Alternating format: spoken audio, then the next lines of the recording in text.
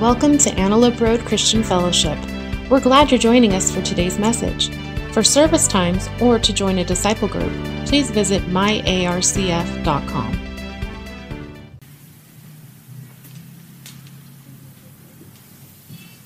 If you're new, my name is Greg. I have the privilege of being one of our pastors. And we do Bible teaching. That's what we do. We believe this is from God.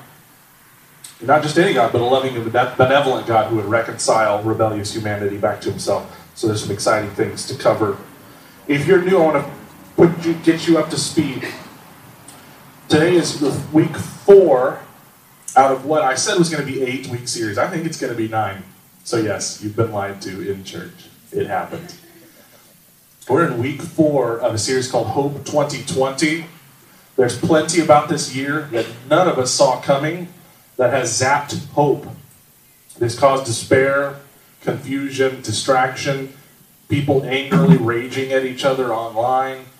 I keep saying, some of these conversations, if Starbucks was open, and you took these two people who are yelling at each other and they had to sit down and have coffee face to face, you know they'd be a little bit nicer to each other, right? If you had to look at a human being instead of, MAGA 122447, is yelling at you, or you're yelling at him or her, right? It's nameless, it's faceless. There's plenty of rage going on. There's lots to be enraged about if you're willing, like I am, to always assume that you're right. You guys with me on that one? There's plenty to be angry about if you're willing to assume that you're always right. So we have talked about the hope that the gospel of Jesus Christ, this news that the God-man would put on flesh and suffer a penalty you and I deserved in our cosmic treason against God, that provides hope when he offers forgiveness freely to anybody who will believe in him. And today we're talking about hope in the midst of cancel culture. So let me allow me to tell you a few stories. And a lot of this is going on in pop culture. So if you're what I call a smart person, if you have no idea who's famous right now and you just read large books, good on you, by the way. You're not going to know any of these people because this is stuff that's floating around in pop culture right now, okay? But it's exactly what we're talking about, what we're addressing, and I believe the gospel has unbelievable redemption for us in this particular type of chaos. All right. First, and we'll see how many hands I get. Who knows who Jimmy Fallon is? Let's start with basics. Okay, we're maybe halvesies, a little better than halvesies. Okay. A few months ago, a video resurfaced of Jimmy Fallon performing in blackface. In the year 2000, he was doing a Saturday Night Live sketch where he was impersonating a friend. And if you're not up to speed on this right now, to be found out years after the fact in particular, to show historical ignorance for what blackface is, to say, oh, I don't know, what's the big deal, etc., or to have performed it yourself. Total taboo. This is a great way to have your current contract canceled. This is a great way to lose your show. This is a great way to lose followers on social media and what have you. It could go bad for you. And although I will say, I'm going to pull out my historical nerd here for a second. Blackface was an art form in the 19th century that was specifically designed to mock black people. In his defense, he was impersonating a personal friend of his. So it wasn't the exact same thing. But does that stop people from absolutely laying into him when the video pops up? Let me ask you guys something. When the mob comes at you, do they care about details? Right?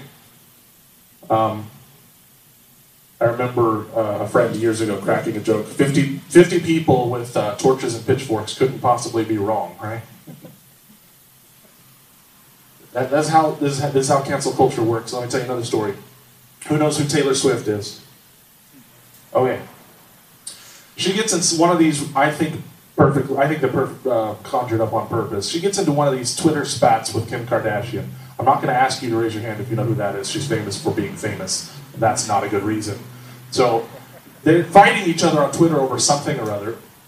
And some fans of Kim Kardashian who are on Twitter start this wave of angry tweets against Taylor Swift, etc., which included numerous death and rape threats. I need you to hear this. Somebody, and it's a public place, right? Twitter's public, people don't realize, they're fighting about something, probably just so that they make the gossip column. And threats of rape and threats of murder against one of the women, like that's acceptable somehow?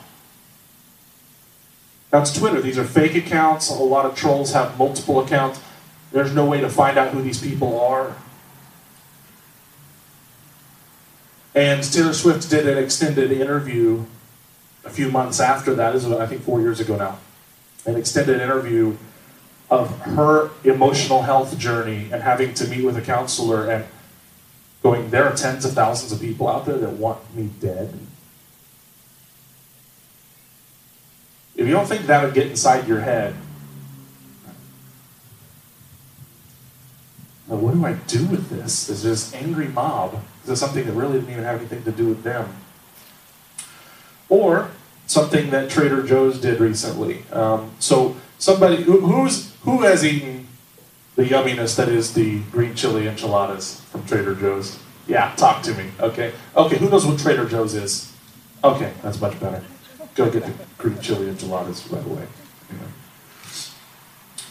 Trader Joe's got called out, I forget who, claiming that all of their different names for their different products were all racist because they reflected the culture of origin of that particular type of food, what have you. And they put out a thing basically saying, we're not racists, so you can't tell me what's in my heart, and these are very creative and they're fun, and you need to grow a sense of humor. They found a really nice, politically correct way to say that. You have no sense of humor, you need to chill out. We're not changing our brands because our customers don't find them racist and they buy them. So if our customers don't find them racist, who are you? Right? And that's where businesses are at, right? If enough of their customers are not offended, then they can continue on. If the customer is offended, then you've got a problem. Who knows who J.K. Rowling is? You sinners. No, I'm kidding. So J.K. Rowling, in case you don't know, creator of Harry Potter, however wealthy, if you have a fantasy of being rich one day, put 3 zeros behind whatever that number is. This woman is worth a lot of money. Very successful books, successful films based loosely off the books. Has a lot of money. And I'm going to make her story really short. She got lit up about 2 months ago online because she had the audacity to support a friend who got fired from a university in the UK.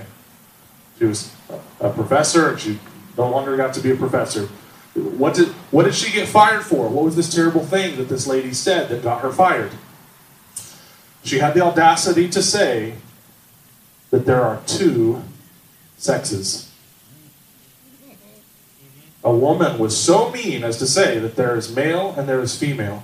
And so she got fired, and it was J.K. Rowling's friend, and so she hops onto Twitter and supports and says, hey, since when is this crazy? I'm with her. And now all this hate mail and all of this, and when I say hate mail, I'm mostly talking digital here.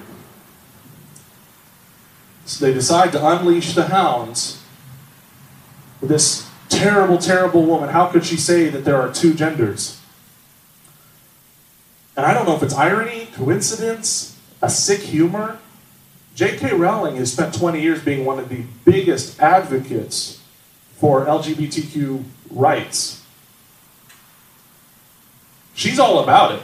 You want to have sex with any consenting adult, she is totally fine with it and ardently in support of it, and now they've sicked the dogs on her. Because at any moment, if you say something that other people disagree with, what? Truth is a commodity and we're going to bludgeon each other with it, or our perspective of truth? Everything's going to be weaponized? If you're new to the Bible, I'd love for you to go this week and take a look at a book called Judges. And I believe it's 7 different times the author of the book of Judges said, and in those days people did what was right in their own eyes.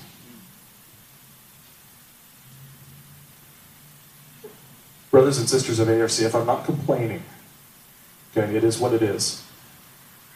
I need us to see that culture flails about trying to figure out what truth is when it no longer has a unified answer to what is truth, or in the Christian case, who is truth. If you call ARCF your home, if you call Jesus Christ your Savior, I want you to know, you're not here to sit on a comfy chair. I'm actually training you to think and operate like a missionary. And so I need you to see the culture around you.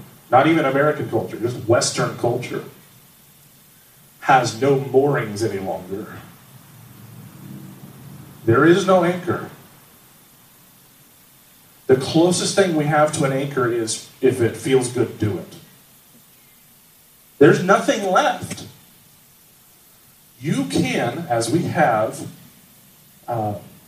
anybody know Brother D.A. Carson? Anybody? Okay. So, not everybody hangs out with Anglican theologians, so that's okay. Some of us are nerds. D.A. Carson got kicked out of the Anglican Church in Canada about 25, 30 years ago. And he's the most solid biblical, like how on earth could somebody kick him out? Because he believed that the Bible was true and his denomination had decided to say, oh, you know, this strict definition of marriage between a man and a woman is that kind of archaic, and like get all loosey-goosey with how they interpret the Bible. And so he gets kicked out, and evangelicals interviewed him and said, you know, what happened? And what does it feel like to leave your denomination? He's like, I didn't leave. I haven't moved. This is exactly what we believed 30 years ago. It's what we believed 60 years ago. It's what we believed 500 years ago. They moved. They left me. They're not teaching the Bible anymore. D.A. Carson said, when he studied revivals, he said there are 4 generations related to a revival. The first generation is in the midst of the revival. They believe the gospel.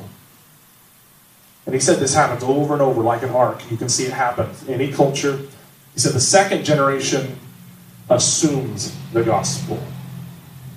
You guys picking up what he's putting down? They don't state explicitly any longer that Jesus Christ, the God-man, took on flesh, lived the perfect life you and I should have lived, died the horrifying death that we should have died, offered freely his righteousness in place, taking our guilt onto himself and nailing it to the cross. They won't say that anymore. We just assume it, because everyone's Christian, right? Anybody remember the first Incredibles movie? The first Incredibles? So the little kid who becomes the bad guy, he wants to create these weapons. These awesome suits that makes everybody super. So everybody has special powers. And his MO, this is why I'm doing what I'm doing, he says, because as soon as everybody is super, no one will be. He didn't want the Incredibles to have these special powers and not everybody else gets to have these special powers. The same is true of a religion. As soon as everyone's Christian, nobody is. And that's what he means when the second generation assumes the gospel. Then he said the third generation forgets the gospel. Then he said the fourth generation denies the gospel. Brothers and sisters, the last large move of God in the North American continent was in the 1830s and 1840s, the Second Great Awakening. We are coming up on 200 years of a slow decline, with little happy bumps every great once in a while.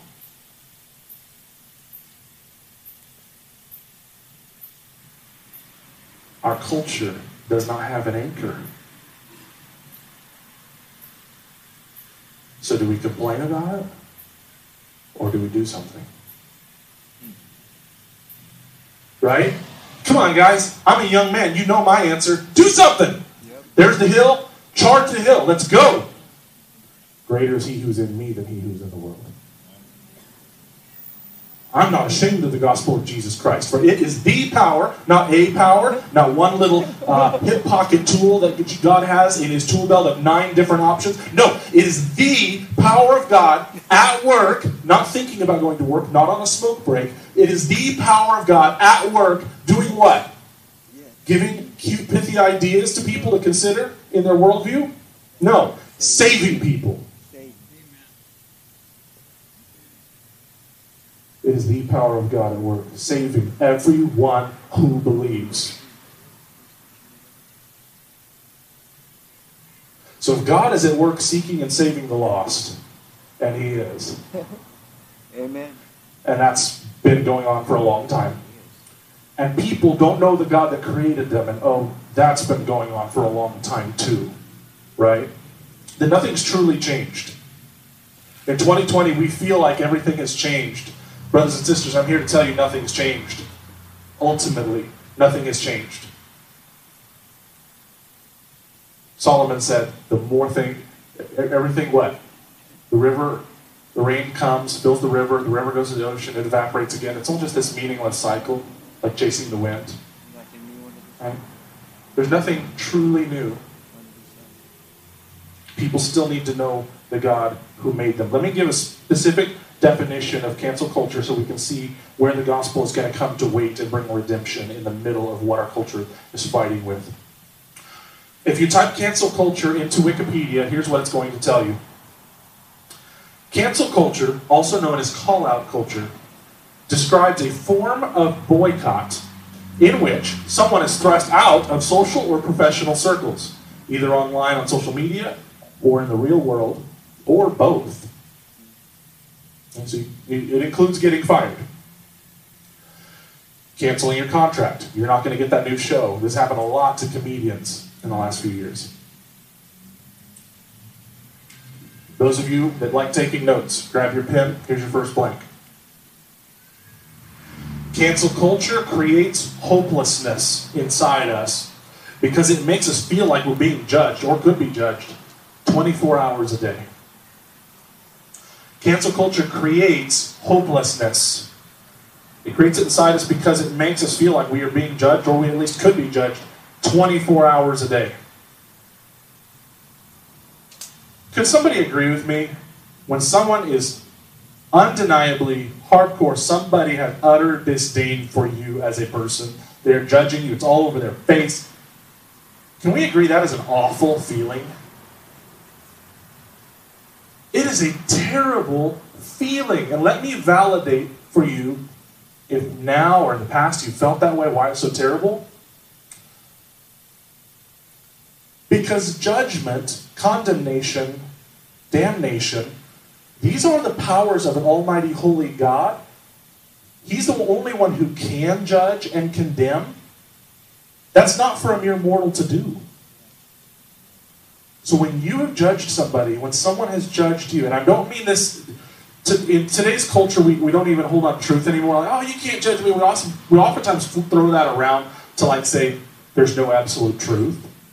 Like you can't call wrong wrong. And that's not what I'm talking about. I mean a soul level condemnation, you can go to hell.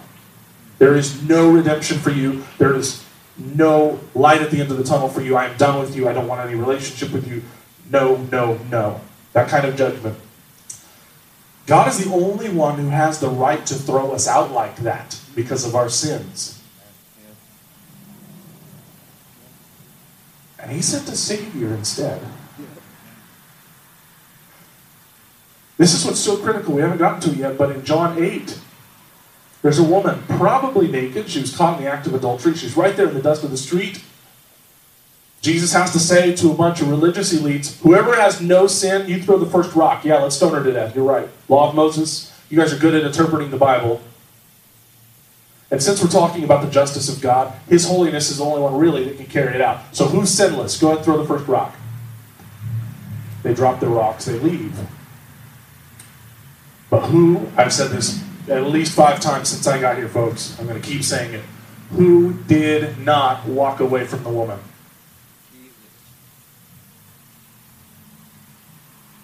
Jesus is indirectly confessing to his own sinlessness just by standing there. He could throw the rock if he wanted to. And what does he say? Neither do I. Where are your accusers? Yep. They're all gone, Lord. Good. Neither do I condemn you. Go and sin no more. That's the greatest news in the whole world. So when you have felt judged, or when you have judged somebody else, you've been taking on God-sized responsibility. Brothers and sisters, we've done many an arrogant thing. And when we are judging somebody else, we're taking on the mantle and the authority of the Almighty God. And wanting to pour out wrath on them, which isn't ours to do. Two of the apostles, when they're following Jesus around, and they're still kind of bumbling fools, if we're honest, the way we read the apostles, the disciples operating. They at one point go, two of them, hey Jesus, should we call down fire on him and incinerate him? Should we do that now? Is now's the time? We get to do that now? I saw it on Fortnite. I just wanted to do it. Is now our chance? And I can't prove it because it's not in the text, but I think Jesus did something like this. These guys aren't getting it. These guys thought that following Jesus means we get to incinerate the enemies of God. Now, I know you've never run into a person like that, but Jesus had to deal with it from time to time. I know you've never run into a judgmental person who was religious, who had a very thick Bible, and yet there wasn't love, there was only judgment. I know you've never run into that person. We had a neighbor a couple of weeks ago tell my daughter that she was not a Christian because she was wearing pants instead of a dress.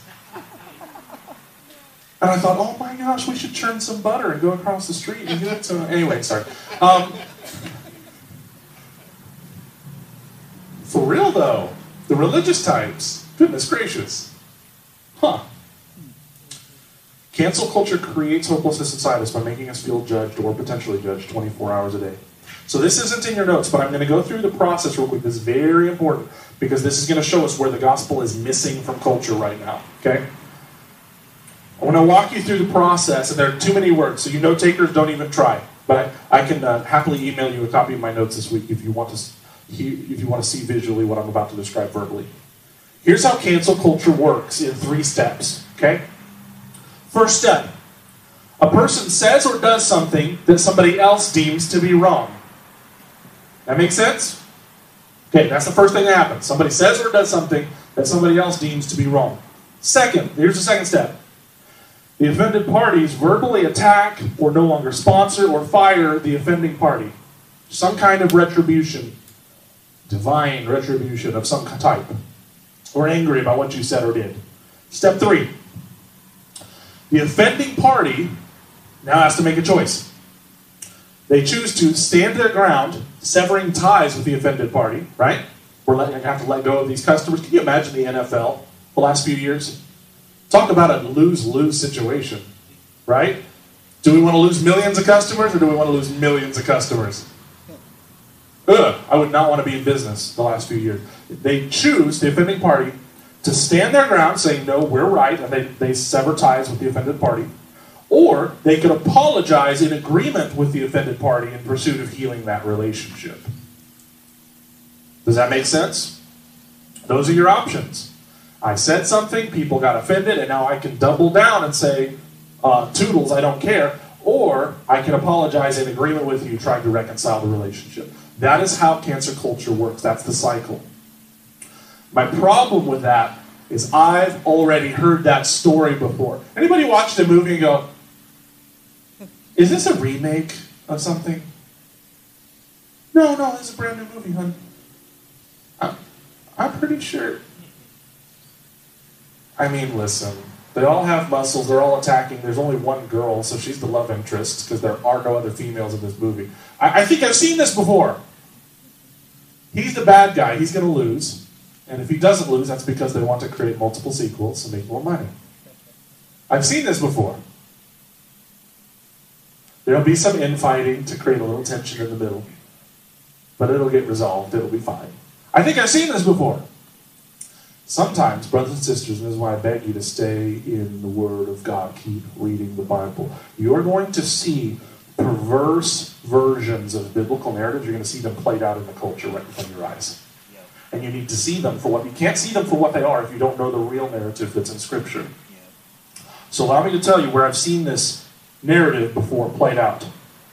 Step 1. Humanity does something God deems wrong. Genesis chapter 3, verse 6. So there is an offense. Step 2. God doles out consequences to humanity, expresses displeasure. Genesis 3, verses 15 through 19. Step 3. Humans make the choice to either stand their ground, severing the relationship with the offended deity, or apologize to God, agreeing with him in pursuit of healing the relationship. That's where I've heard this story. Oh, brothers and sisters, we got a problem, you see. We've got a problem because who's filling whose role? If the culture is playing out a perverted, godless cycle of who says something, who's offended, and who's allowed to dole out punishment, by the way the cancel culture works, what this means is everybody with a social media account gets to be God. When we are offended and we are railing at somebody, we are playing the part of God. That's sick. That is absolutely sick. It does not bless us to have a momentary demonic power trip. We don't actually get anything out of it. We might feel in the moment like we do. I feel empowered. That felt really good to get that off my chest. Fired my verbal missile. I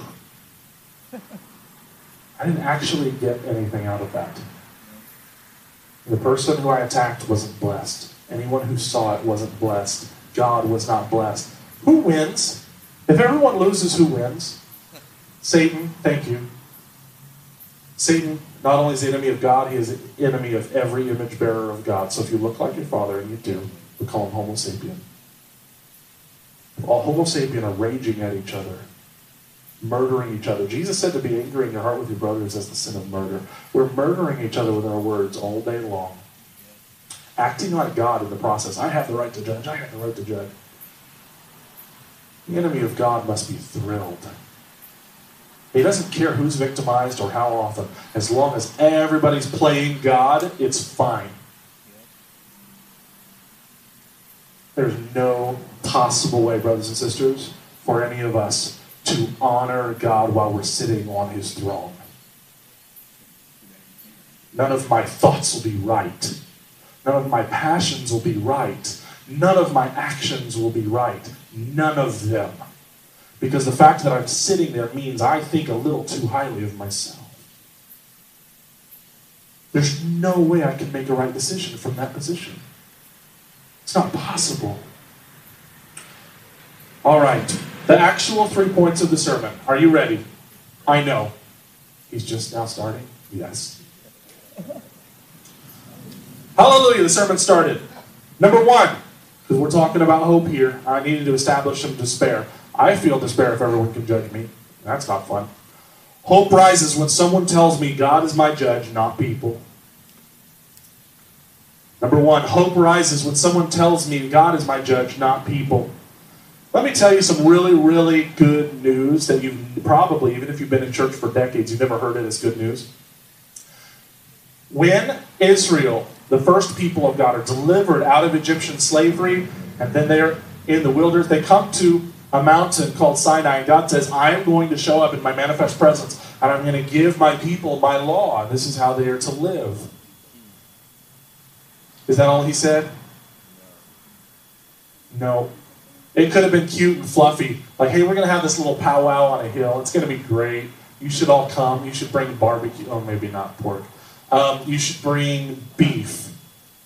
It'll be awesome. That's not what he said. It's not what he said. He said, don't allow your herds to wander too close to the mountain. Any animal that touches the mountain, you have to kill it. And don't touch the mountain yourself or you'll die. What? Brothers and sisters, that's the greatest news ever. Because if this God who's going to come give us covenant on how to be in right relationship with himself, if he's the Holy One, if he's the one who's actually King of the universe, whose presence would kill me because I'm a sinner, that means everybody else in the camp is not that deity. So Renault can be angry at me, but he doesn't have the deity powers. I could walk onto his land and not immediately die. Well, I don't know. We got Second Amendment rights. Maybe I would die walking onto his land. Who knows? But it's not the same.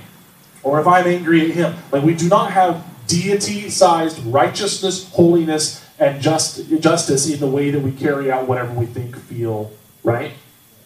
God being God is the greatest news in the whole world. This means that there's hope, because the people I feel judging me right now shouldn't actually have the power that I'm giving them right now. I don't need to rage back at them and say, you're not God, but I do need to make that statement inside myself. Greg, the person who's raging at you right now is not God. Greg, the person who's mad at you right now is not God. Don't make sacrifices to a false deity, Greg. Had this happen about 7, 8 years ago. I made the foolish mistake of thinking that Facebook could be a place for calm, logical debate of ideas. Insert chuckle here. And I won't even tell you what topic, because I just don't need people throwing rocks at each other, over a topic that is very, very emotional, and yet if you want Republicans and Democrats in Congress to agree on it, you have to get the brass tacks figured out so that you could get enough votes. And I was making a comment about the practical mechanics of a potential bill. And all that was thrown at me was emotion and hurt and anger. And brothers and sisters, I quit that day. I quit. This was 8 or 9 years ago. I quit. I said, I'm done. I'm done. The internet is clearly not a safe place for logical thought. What's the point? People want cat videos. I'll give them cat videos. Fine. I'm done. To find out that not everybody with a Facebook account who's raging at you, they don't have the Shekinah glory. Only Yahweh has that. That is good news. We're finally at Romans. Look at verse 23. There's this huge buildup. Read all of Romans. Read it, read it, read it, read it. But listen to this. Go back to 22. 3:22. We are made right with God by placing our faith in Jesus Christ, and this is true of everyone who believes, no matter who they are. For everyone has sinned. We all fall short of God's glorious standard. You hear that? Old Testament, New Testament, doesn't matter. We are not God. No mere mortal is God. This weakens the power of the accusation that's made against me, of the judgment that's thrown my way. I'm not judged, but they're not judged either. And the judge, who is on his throne, has chosen to be merciful and patient. He has a long wick. Who here remembers what it felt like? Some of you it was just yesterday, and some of you it was decades ago. Who remembers what it felt like to find out that your teacher was home with the flu and you were having a substitute today? Anybody remember that? Now, like I said, some of you it was yesterday. Not literally yesterday because you're at home quarantined, but some of you it was 6 months ago. Some of you is years ago. There is this assumption that the substitute teacher is not going to be as mean or as strict as the regular teacher. I have no idea if it's true or not, but the assumption is there. Or at least, the substitute teacher is not going to know the rules, and so we're going to run roughshod over this man or woman. We're going to, we get to do this. We always get to have ice cream during recess. Yeah, that's fine. From the teacher's little mini fridge under her desk.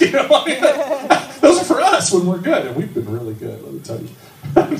So it's a feeling. I remember it definitively. It feels almost like you're getting away with something. It feels like there's going to be less work. It feels like it's going to be less stringent. There's still an authority over me, and yet I'm excited that the authority is different than what's normal. And maybe he or she will be more nice or more gracious or just less structured, whatever it is. Brothers and sisters, it is a good thing in a world right now filled with judges. Everyone's got their long what is that thing called? I want to call it a dress. Robe. There we go. Everyone's running around with robes and big gavels. And they're very mean-spirited about it. And if that's the judgment that you are used to, if that is the world that you're accustomed to, and I promise you, our North American context, this is what we're used to right now. It's people judging us. People judging our parenting. People judging the way we do or do not do marriage. People judging whether or not we wear a mask. All of this stuff. To all of a sudden have your authority switched out, and there's this new judge, and he's the only judge, and his power is so immense, he allows you to forget all the other judges in your life. You please him. You please only him. And he's the judge saying, neither do I condemn you. Go and sin no more. That's a good day. That's a really good day. There's still an authority, but it's a different one, and it's a more gracious one. Second, hope rises when someone tells me that Jesus took my punishment himself. First, hope rises when someone tells me that God is my judge, not people. But secondly, hope rises when someone tells me that Jesus took my punishment himself. The mob is not going to punish themselves for your wrongdoing. That makes no sense. Can we get an amen? That makes no sense. I'm angry at something you said. What you said is racist, homophobe, friggin', all these words with all these syllables. I'm like, man, I went to public school. Like, I can't keep track of all of these suffixes and prefixes. But with all these words, and I don't know the definition of half of them, I'm apparently a terrible person. Right? Cancel culture is rough. I didn't know I hated Hispanic people. Oh my gosh! I didn't realize I was a racist jerk. I'm so glad you told me. I didn't. How long has this been going on? People, you should have told me. I didn't know I hated women. And you're just now letting me know this. I've been on my 35 years hating women and nobody told me.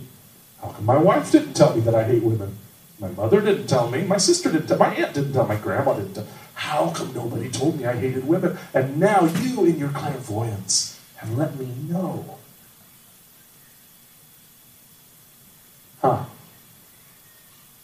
See, here's the deal. When somebody shows me that God is the judge and these people out here are not the judge, and then I find out this judge says, tell you what, I'm going to have a conversation with my son, co-equal, co-eternal.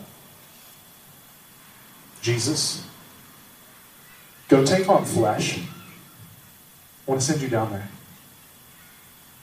Live perfectly what they should have lived but didn't. And then die for their sins.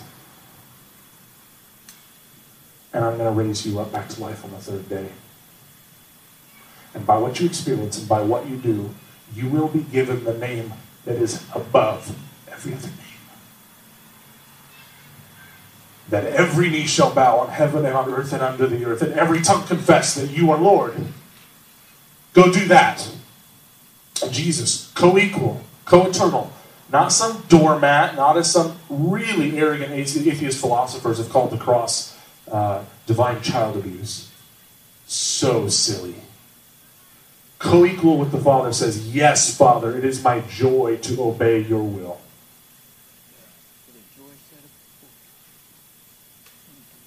So there's one judge, and he sends his son to redeem me from the wrongdoing that I did, instead of crushing me. Turn a couple pages to your right. Go to Romans 8. A couple pages to your right. Romans chapter 8.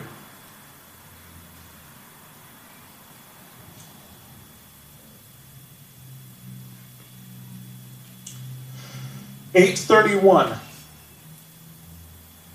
Early church father named Paul, same book as we read just a moment ago. What shall we say about such wonderful things as these? What wonderful things? There's this whole list. His calling, his redemption, justification, sanctification. I think 4 or 5 big things in those verses right before. All these wonderful things about a human being taken from enemy of God to be made friend of God, and in that friendship holy enough to walk into heaven one day. Amazing. What shall we say about the things as great as these? If God is for us, the only judge, if he is for us, not against us, who can ever be against us? This is, as we've said in months past, that bumper sticker, and I mean no judgment, you just need to remove it from your bumper right away. If you've got that bumper sticker that says Jesus plus me equals a majority, I need you to get that bumper sticker off your car. The Bible says God, by himself, is a majority. As Americans, we really, really struggle with this. We have no higher authority in our worldview than a president, and a president has to deal with the Supreme Court, the House, the Senate, the Constitution from time to time. We have no idea what it would be to grow up in a monarchy. A lot of the enlightened despots of the 18th and 19th century, they had bodies like the House of Lords, but it was a little bit perfunctory. They got to get down to the details of the budget, but you still had a king. You still had somebody that was basically 2/3 of the government in their person. And so we struggle when the Bible says, if God says yes, who could possibly say no? Ecclesiastes says, if God broke it, do you think you could fix it? Job says, if God tells the oceans to exist and tells them where their boundaries are, did you have any part of that? Did you add any wisdom to it? Did you give God some pointers on creating the Pacific? If God decides to take rebels like you and me and say, I am going to be their friend, I will be their ally, I will be the forgiver of sins. If God says that, it's a rhetorical question. Who could possibly be against us? Who could condemn the church? Who could make our sins apply to us again and send us to hell? No one. Verse 32. Since he did not spare even his own son, but gave him up for us all, won't he also give us everything else? That's logic, by the way, folks. That's logical argumentation. If the Father gave us Jesus, why would we doubt any smaller gift? There's no point. So I want you to imagine yourself, rewind the clock 300 years, and you're on a sailing ship out in the Caribbean, and your ship crashes on an island somewhere, and there's a tribe there of locals. And they say, hey, we'll help you, I'm making this up as I go, so this is going to be a terrible analogy. We'll help you build your ship for 100 gold pieces. We'll do that. And you don't have 100 gold pieces, so you lie to them and say, yes, fix my ship, and you're just going to sail off in the night as fast as you can. You're going to find a way. Well, you get caught. You get caught that you're lying and you don't actually have the gold pieces. And they take you in front of the chief of this tribe, and the chief finds out what you did. It's clear. It's right there. Everybody knows you don't have it. You lied to them. And he pulls out of his bag 100 gold pieces. And he pays the workers. And he gives you a spot of land over on the hill next to his house. And he gives you his daughter in marriage. And he gives you a title that makes you second in command of the tribe.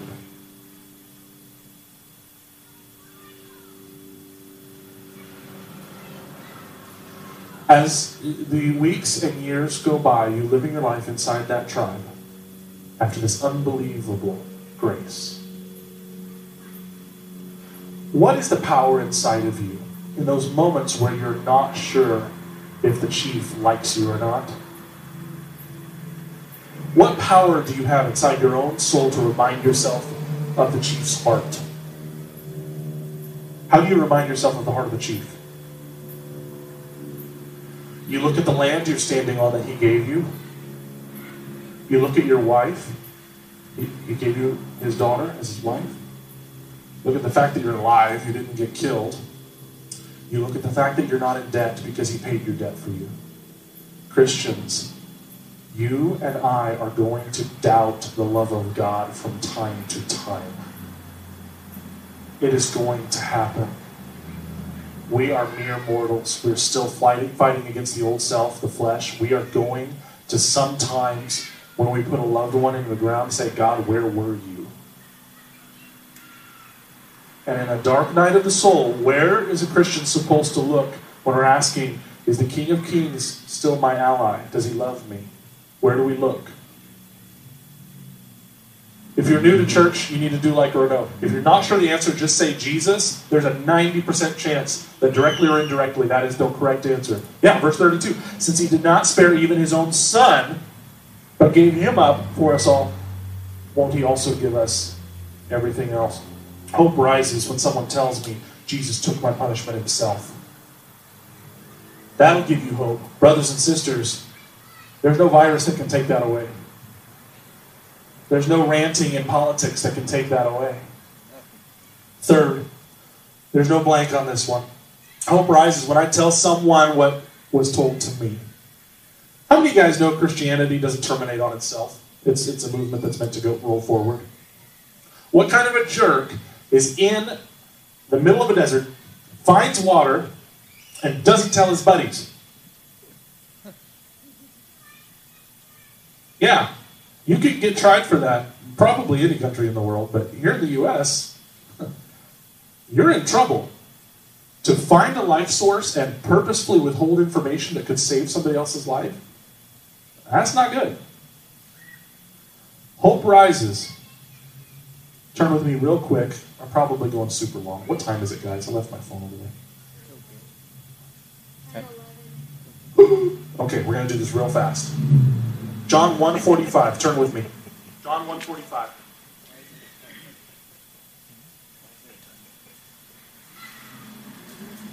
It's just one example. Just one example. Jesus is calling some of his first disciples at the beginning of his ministry. Verse 45, Philip went to look for Nathanael and told him, we have found the very person Moses and the prophets wrote about. His name is Jesus, the son of Joseph from Nazareth.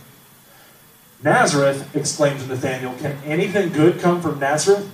Come and see for yourself, Philip replied. As they approached, Jesus said, now here is a genuine son of Israel, a man of complete integrity. How do you know about me? Nathanael asked. Jesus replied, I could see you under the fig tree before Philip found you. Then Nathanael exclaimed, Rabbi, you are the Son of God, the King of Israel. Wasn't it the most natural thing in the whole world for his brother? It's like, hey, we found the Messiah. Can anything good come from that neck of the woods? Look, I already told you what I know. I think we found the Messiah. Come and check him out for yourself if you're not going to trust what I told you.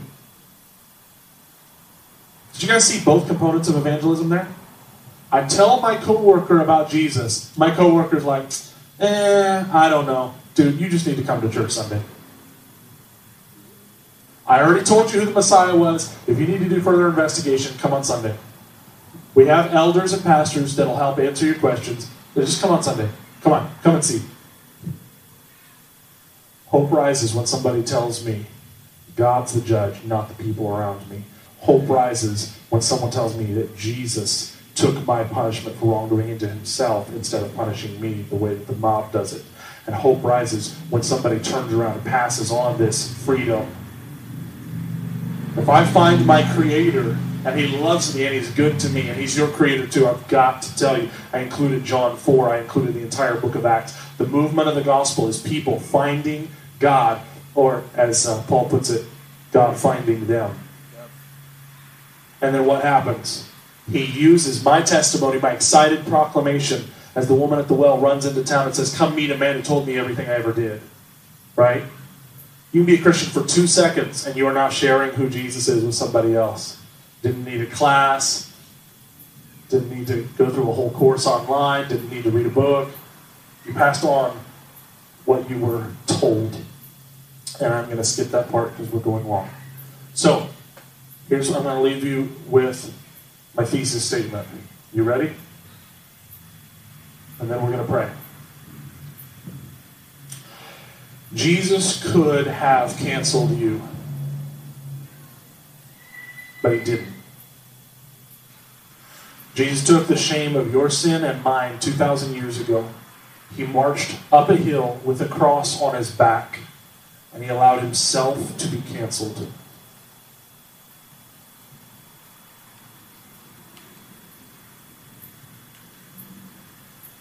Holy Spirit, would you please take those of us who love you and train us, God, to see where the culture around us is yearning for the good news.